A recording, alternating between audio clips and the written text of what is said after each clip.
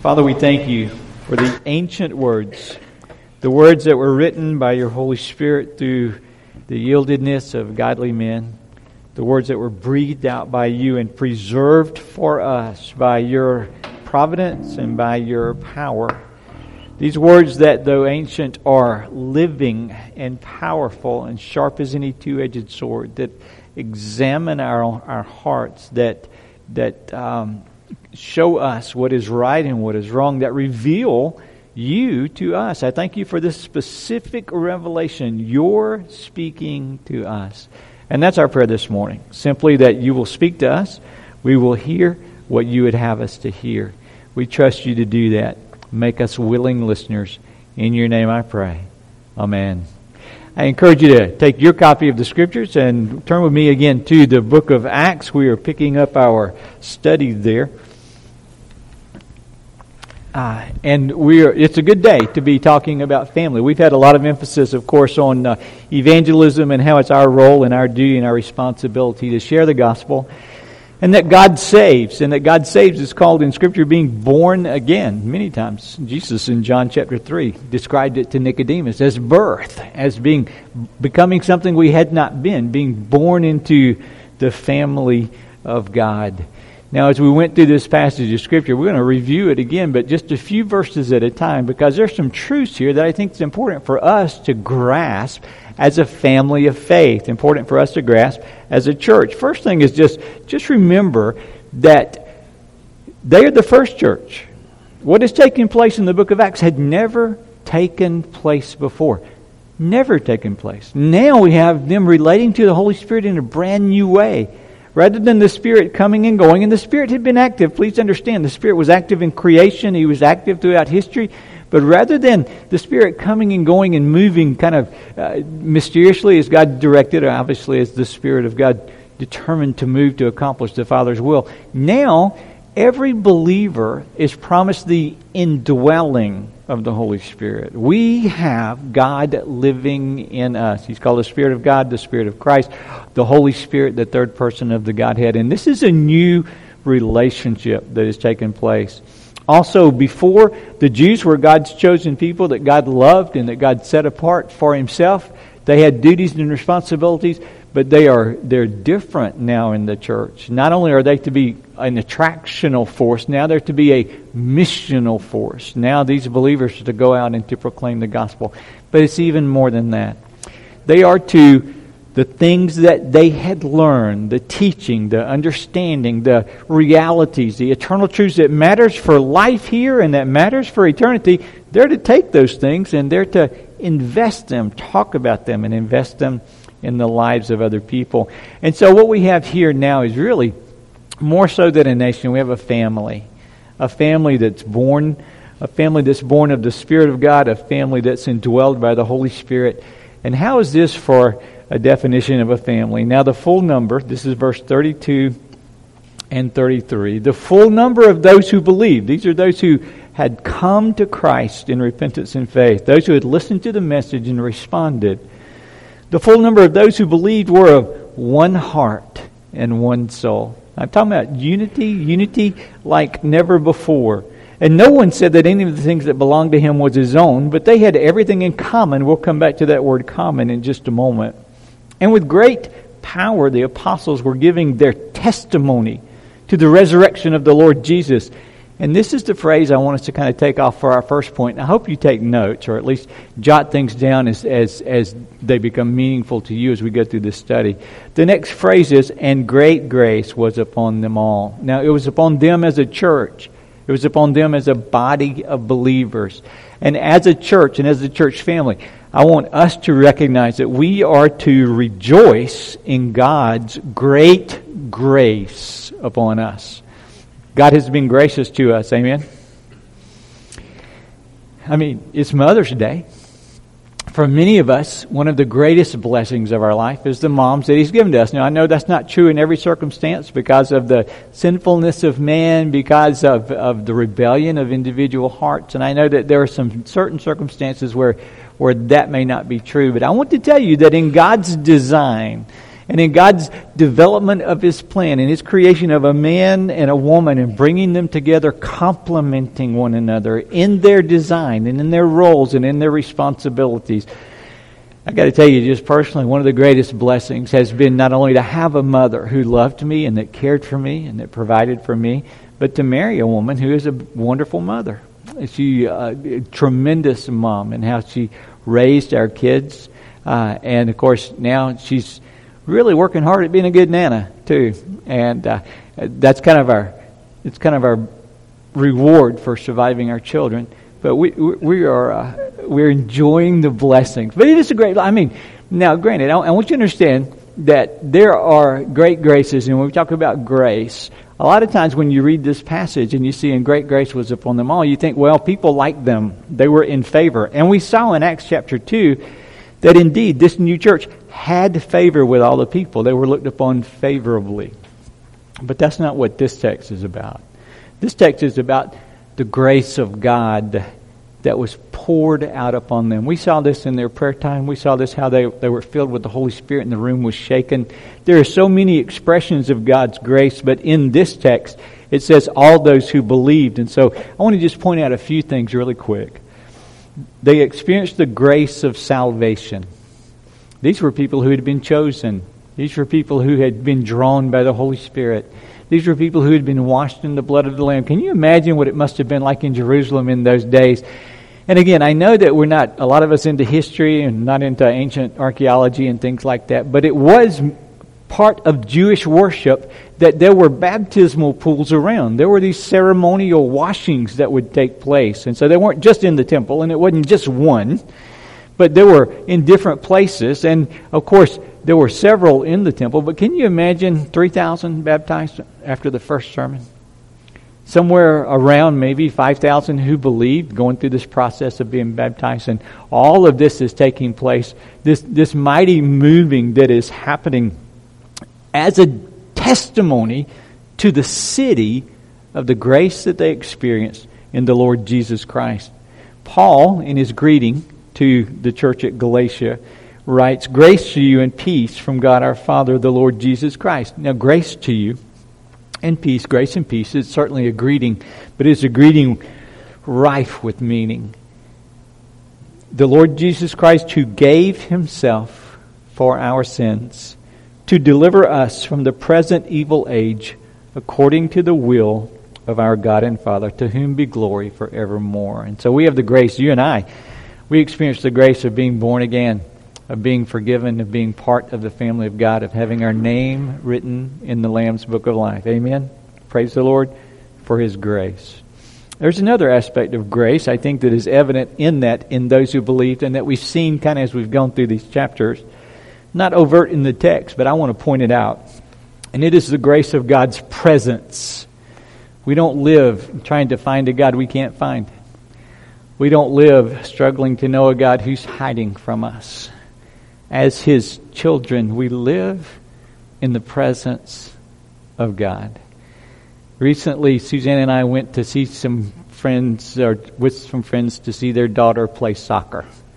And while we were sitting there in the stands, it's the Gray family. Caroline was on the field, but Kennedy came and sat beside me, and Kennedy's about 9 years old.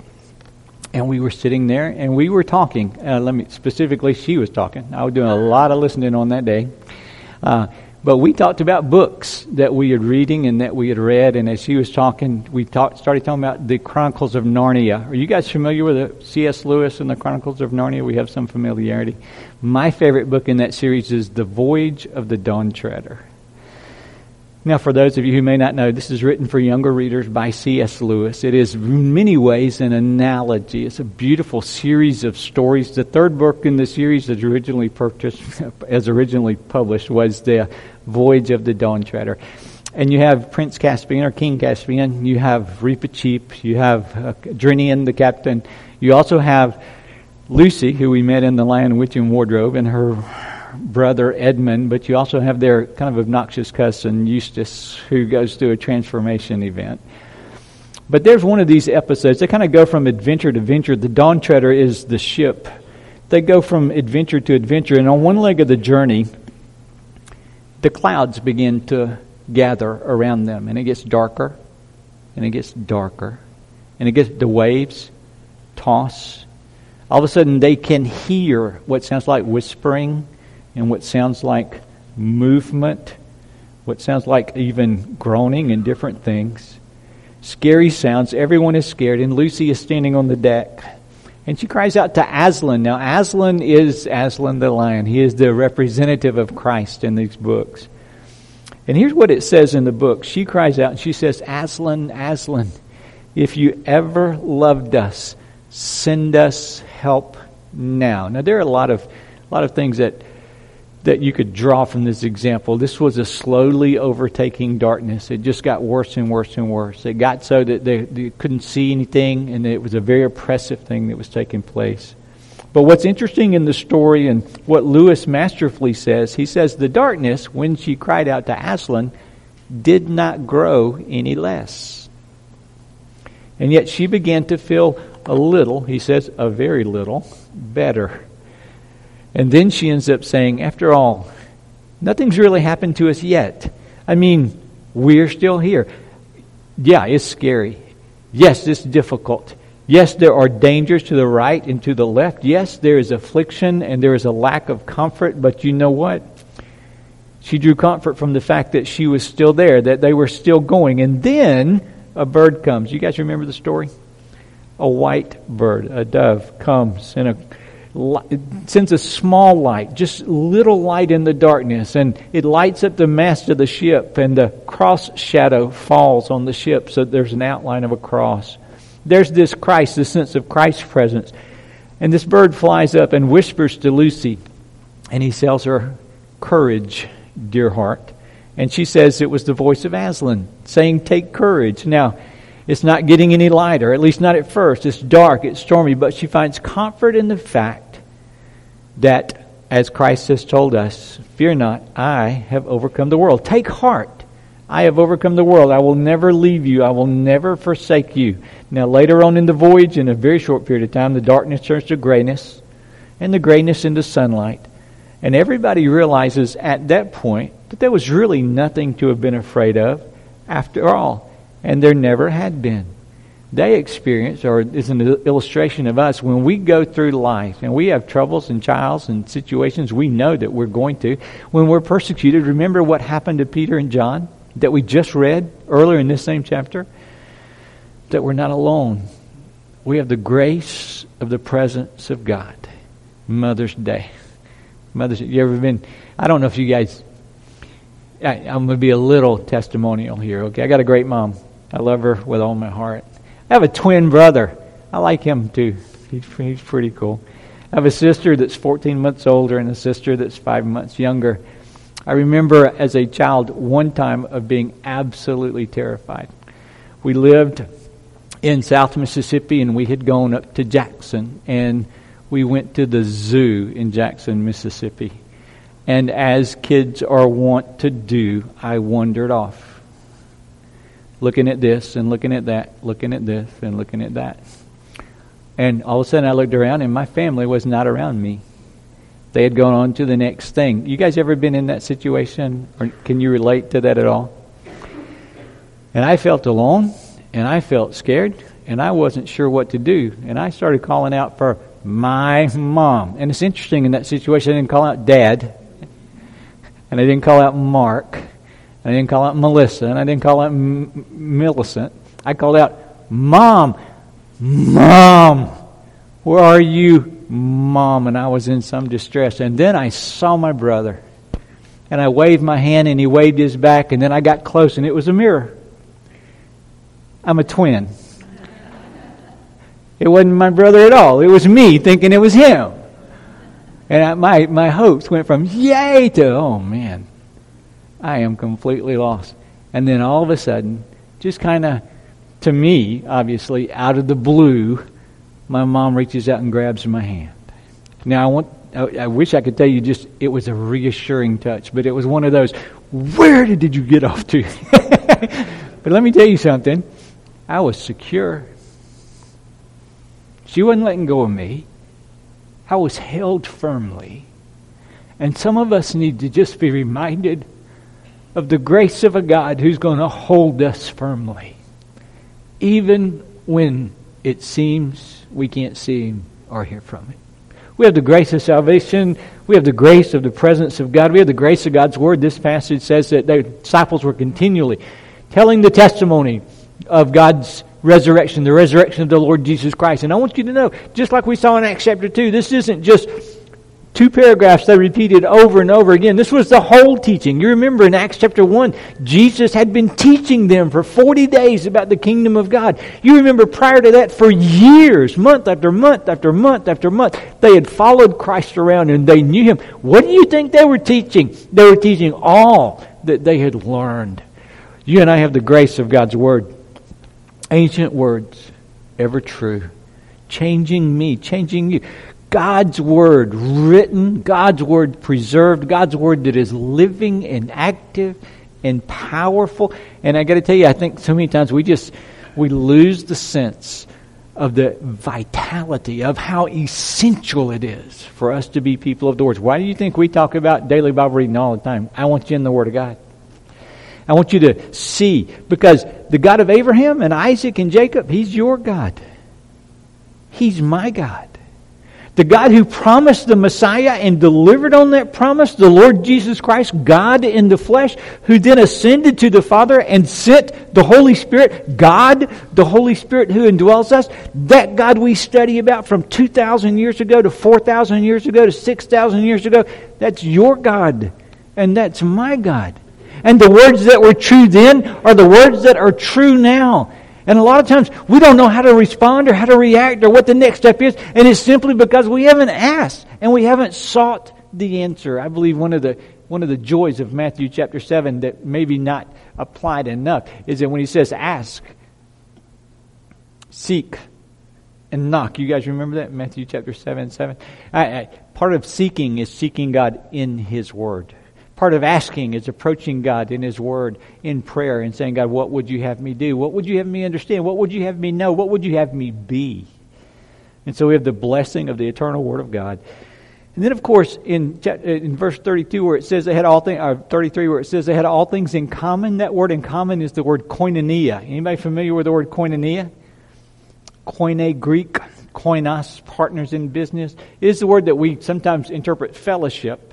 But it literally means to have things in common. It means to have shared things. And so I want you, and that's how it's most often interpreted in the New Testament. Fellowship or having things in common, sharing life together. They were made a part of a family. It is appropriate on Mother's Day for us to express our appreciation for how our moms do this. Not only on Mother's Day, every day, but to make sure that we don't take them for granted. And I want to just tell you, typically, that mothers do things for you nobody else will. You can write that one down. They rearranged their lives around you. I had one new mom, probably, a year or 2 years into raising a child, said, I didn't realize I was selfish till I had a baby. And then I realized how much of my life gets put into a child. And how they rearrange their lives around the child. We are recipients of great grace. We're saved, we're kept, we're taught, we're joined together, and as a family, I want you to, the point of this passage, one of the central points, is that God's family's needs are met. And so put that in your outline if you're taking notes. The second point, you need to recognize that God's family's needs are met. Now, I know that's an awkward English construction, but the grammar's okay. I checked it. God's family, the needs of that family are met. How are they met? Well, they're met, first of all, by the providence and the care of a loving God. A God who cares for you. A God who clothes you. David said in the Psalms, he said, I was young and now I'm old. And in all those years of being young and old, I've never seen the righteous forsaken. I've never seen their seed, their descendants, begging for bread. And that whole psalm is about the grace of God that is poured out upon His people. This passage in verse 34 and 35 of Acts 4 says, there was not a needy person among them, for as many as were owners of lands or houses sold them and bought the proceeds of what was sold and laid it at the apostles' feet, and it was distributed to each as any had need. Now let me Let me make a political statement here. This is not communism, and this is not some sort of government-imposed redistribution of wealth. That is antithetical to Scripture. What this is the people of God recognizing some key factors. First of all, everything that we have belongs to God. I belong to God. My hopes and my dreams belong to God. If you believe and you've surrendered your life to Christ, your life is not your own. You've been bought with a price.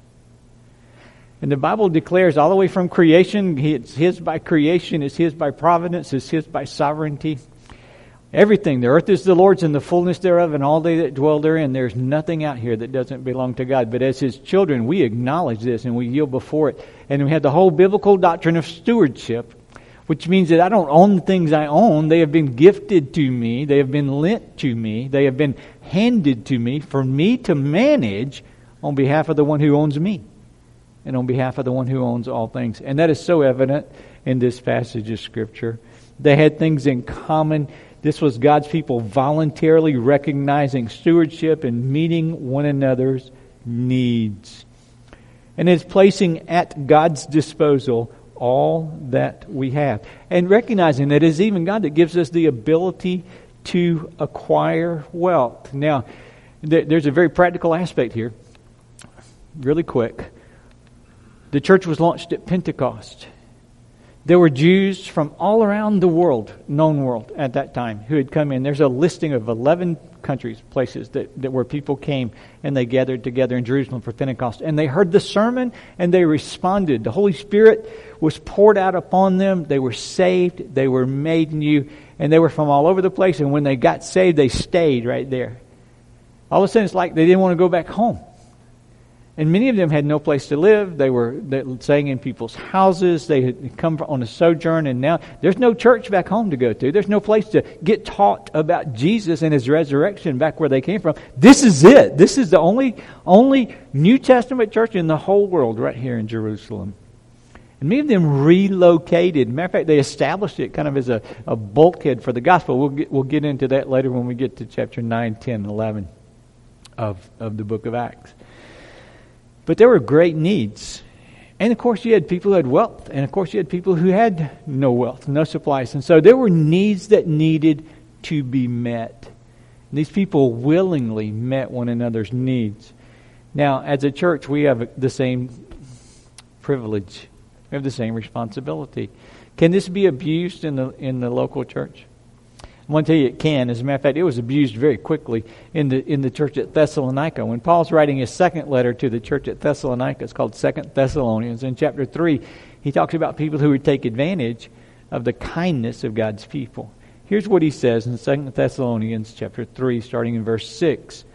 He said, "Now we command you, brothers, in the name of the Lord Jesus Christ, that you keep away, watch out for, don't follow after the example of, identify any brother who is walking in idleness, not in accordance with the tradition that you have received from us. For you saw us, how you ought to imitate us. We weren't idle when we were with you, and we didn't eat anyone's bread that we didn't pay for.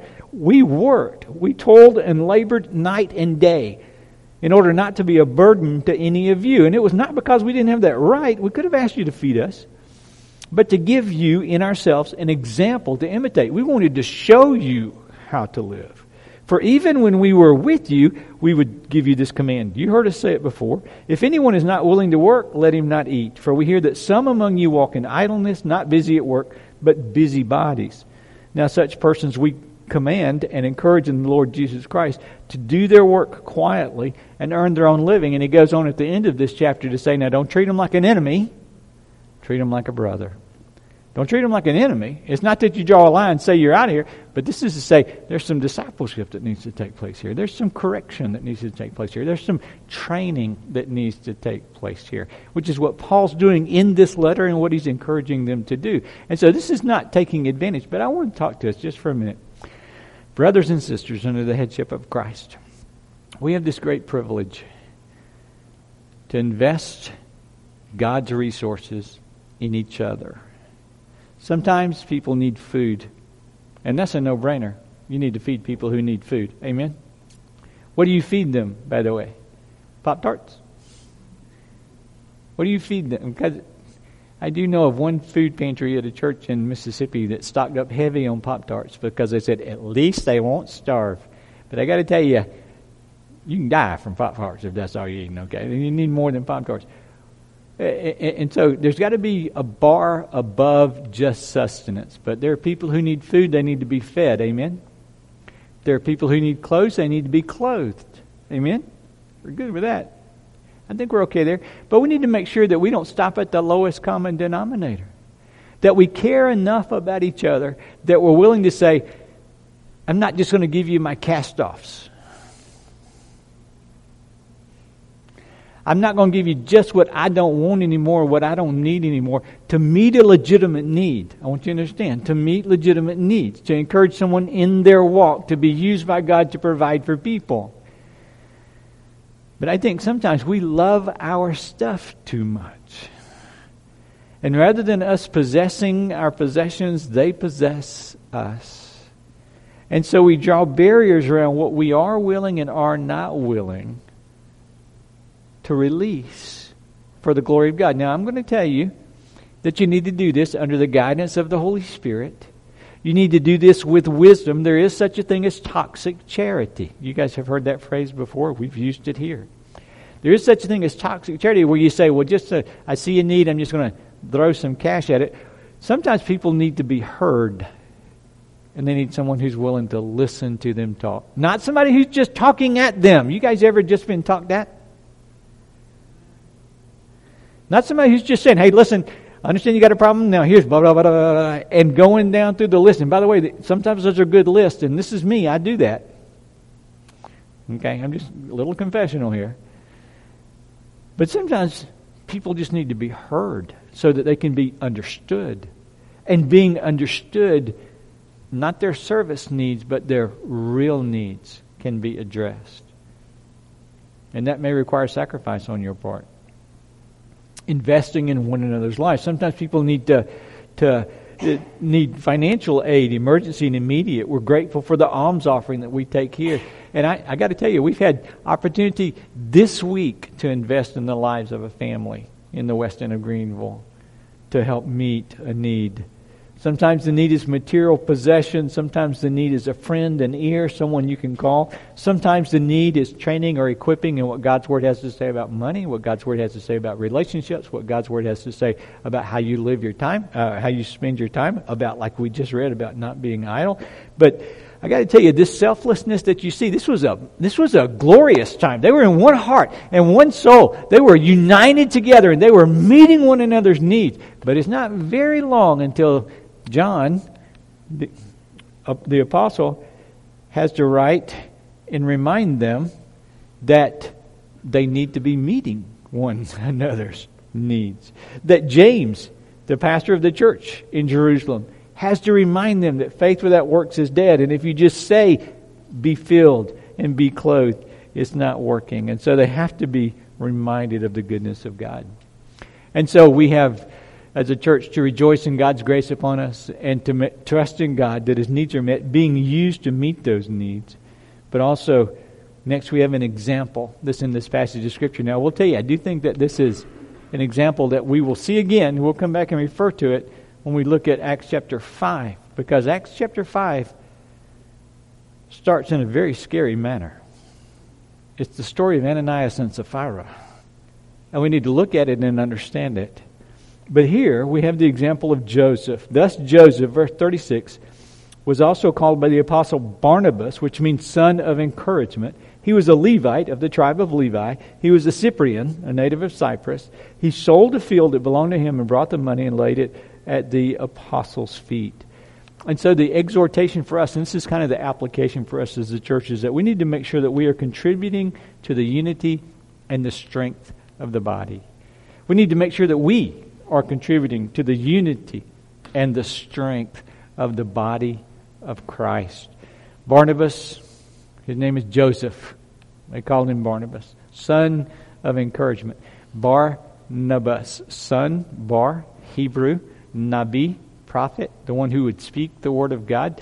Because not only was he described as one who would sell his land, bring it, and that it might be used to meet the needs of brothers and sisters in this church in Jerusalem, but because as we go through the book of Acts, He's one who speaks the Word of God into the lives of people.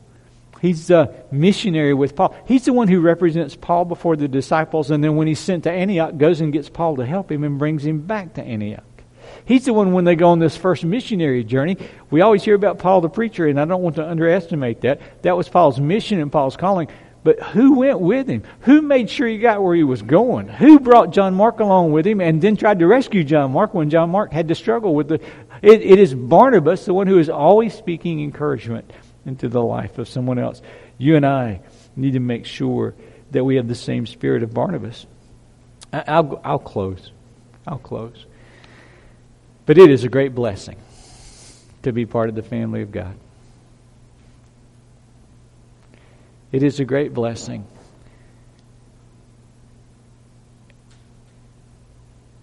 There are many times in my life, and have been, even in this last week, where I've been able to share a need or a concern, either mine or one of my families, with you as a whole, or with a couple of you, or with 3 of you, or with 4 of you.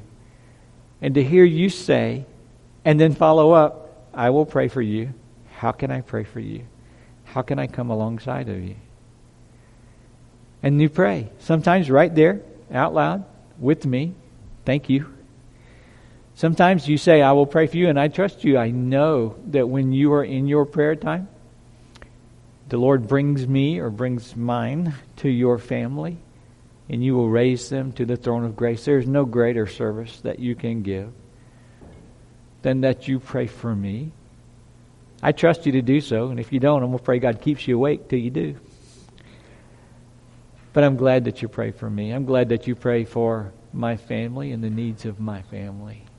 Because we have a God who meets His family's needs. And He does it through the faithfulness of His children to one another. I want you to know something. We have something as the church of God. Great grace was upon them. We have great grace upon us. I hope you know as part of this family of faith. Now, we are not perfect, and we're going to see in the next chapter, in the next few verses, they weren't either. There were those who had some pretty serious problems and faced some pretty serious consequences. And we are not perfect, and every church has its warts, every church has its struggles, every church has its strengths, and every church has its weaknesses. And this is not some sort of blanket statement excusing our failures. But I'm going to tell you that there is great grace upon the family of God because we have a Father who loves us and cares for us and meets our need and corrects us and disciplines us and trains us and equips us and provides for us and is our perfect heavenly parent. And He knits our hearts together so that we can meet one another's needs. And I hope you know, as part of this church, when you have a need, regardless, you get to share that. You get to share it. Not only the request, you get to share the burden with people. And so I'm going to ask you, as an application for this church, particularly over the month of May. There's a lot going on in May. But particularly over the month of May, I'm going to ask that you ask God to show you whose life you can deeper connect with. Who should you call? Now, if you're sitting there and you come at the end of May and you say, well, nobody called me. Well, let me just say, don't do that to me. Because the question is not who's going to call you. The question is, who are you going to call? Who are you going to visit? Who are you going to start and just look around. Just look around. Who are you going to start saying, I just want to keep in touch. I want God to reveal to me how I can strengthen the unity and be used to deepen the relationships in this congregation. We have this is not about membership or not membership. This is about relationships. This is about connectedness. This is about how God's designed us to be as a family of faith. Amen? What a blessing to be a part of the family of God. The application is, let's work together to strengthen the unity and the strength the mission, the witness, the work of God's church together. Father, thank you for the privilege of being a part of your family. Thank you for the many blessings that you pour upon us, and that we, like they, get to experience the great grace of God. I pray, Father, that this day will be a good day, that you will use this as an opportunity to make us aware of people around us that we can love. Like Dave shared earlier in this service, that we, like a quilt, will be knit together. That we will be, though diverse and different in different parts, will be joined together, as described in Acts chapter 4, in one heart and in one soul. We have the same mind. We have the same direction. We are walking the same path. Help us to be concerned with one another's needs, to in honor prefer one another. Romans chapter 12, to humble ourselves, seeking the highest good for one another. Philippians chapter 1, verse 27, Philippians chapter 2, verse 10. I pray, Father, that you will just make these truths real in our lives, and that ultimately, that those who don't have this experience will notice it and will see it as a witness and a testimony and as an opportunity for us to verbally bear witness of the grace of God. By this shall the world who does not know you know that we are yours, that we're your disciples, that we're your family. By this being the love that we have one for another. In your name I pray. Amen.